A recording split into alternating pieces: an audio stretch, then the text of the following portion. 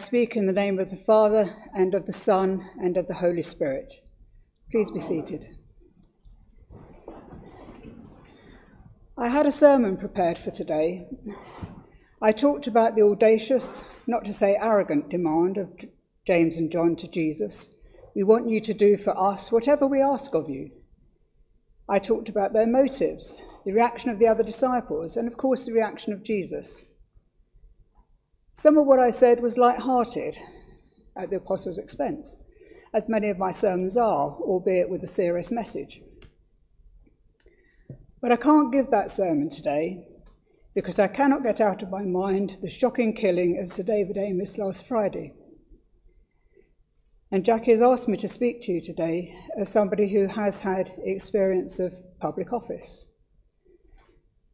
I have a book at home called When Bad Things Happen to Good People, and I could try and talk about that, but it would take a lot longer than the length of a sermon, and I'd need much more time to think about that myself. But today's gospel reading and the theme of the sermon was about serving, and that is something that I have been thinking about since last Friday. There's been a great deal said by politicians and media commentators about the fact that Sir David died whilst making himself available to constituents, serving those whom he was elected to represent. And I suppose that is why this, to me, is more shocking than perhaps any other stabbing, although they are shocking enough. He died, in effect, in active service. Not the kind of service we shall be remembering in 4 weeks' time on Remembrance Sunday. Military servicemen and women, police officers, firefighters, lifeboat crew, do not sign up to be killed when they enlist.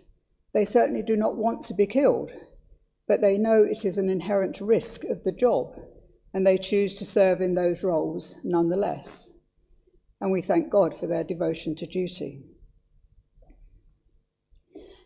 Many of you may know that before I retired, I was a judge, and I have friends who are still sitting as judges. I was not a criminal judge, and most of my hearings were conducted in a room. I'm really no good with dimensions, but it was smaller than the chancel, probably about half the size. One door was at the far end, where litigants and possibly legal representatives came in. There were tables and chairs, and my desk facing them, and a door behind me. No staff. Apart from contract disputes, liability for accidents, etc., I made decisions that had a direct impact on people's lives, on making people homeless by ordering repossession of their homes, on money matters following divorce, on deciding who children of divorced parents should live with, and how much time the parent who they didn't live with would get to spend with them, and orders making people bankrupt. The repossession and family cases were fraught with risk of turning nasty when emotions ran high and the judgment was not what someone wanted. I was fortunate. In 17 years, I was never attacked, and there would have been little to protect me if I had been. The instructions were, if I felt I was at risk of being attacked, to push the panic button under my desk, which in theory would bring court staff running to assist from a floor below. In practice, they normally would phone up and say, "Are you okay, or have you pushed this by mistake?" And then I should run out the door behind me, locking it as I went. I don't know that I would ever have done that, leaving other people in the room vulnerable to attack, and I never had to find out. But we judges knew that we were vulnerable to violence. Throughout all the years I sat, representations were made to improve the layout of courtrooms, to make them safer. And some courts are better now, but there is still a risk, and I worry about my former colleagues. So hearing of the killing of Sir David Amess just made me reflect on how vulnerable I had been in my working life, and how vulnerable my former colleagues still are, and why I am still shocked and upset and could not possibly have preached my prepared sermon. MPs will be balancing again what extra measures they can take to protect themselves, as they did after the murder of Joe Cox.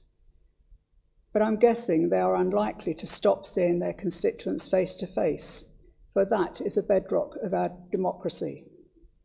Our elected representatives are there for us to see, and they will just try to minimise the risk. There are many others who make themselves available to serve the public, whether professionally or voluntarily. MPs, judges, court staff, doctors, nurses, pharmacists, receptionists, priests, shop assistants, restaurant workers, and I've no doubt you could add many others to that list. In fact, anyone who comes face to face with the public. There are so many roles where if you are going to be accessible to those whom you are going to serve, then you are vulnerable to attack. So do we stop serving others, pull back, retreat into our own safe shells? Do we stop putting others before ourselves? If we do, then evil has won. I recall last year when the country first went into lockdown and people were struggling. Others came forward, offered to help, and did so willingly. An amazing number of volunteers stepped forward. And it was said that when the pandemic was over, people would have learnt to get their priorities right.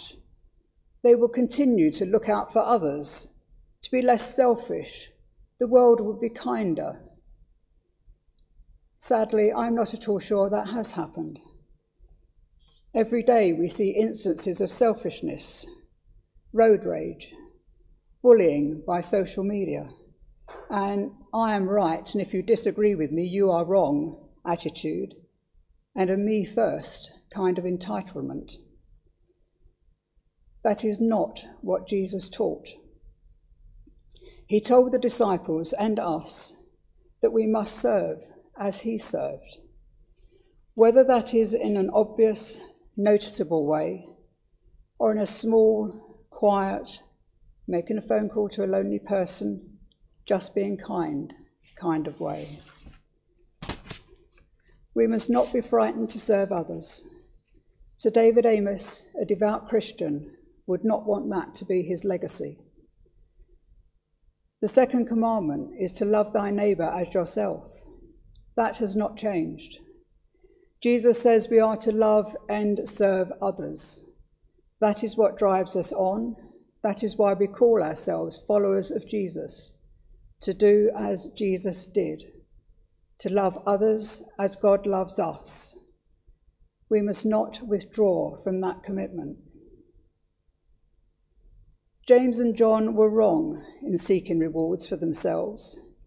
The question they asked of Jesus should not have been, we want you to do for us whatever we ask, but rather, we want to do for you whatever you ask.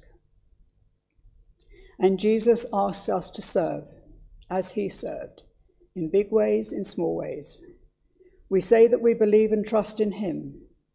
If we do, then we trust that he will guide us, teach us, be beside us every step of the way. Look carefully at the last verse of the next hymn as you sing it. So let us learn how to serve and in our lives enthrone him, each other's needs to prefer, for it is Christ we are serving. Amen.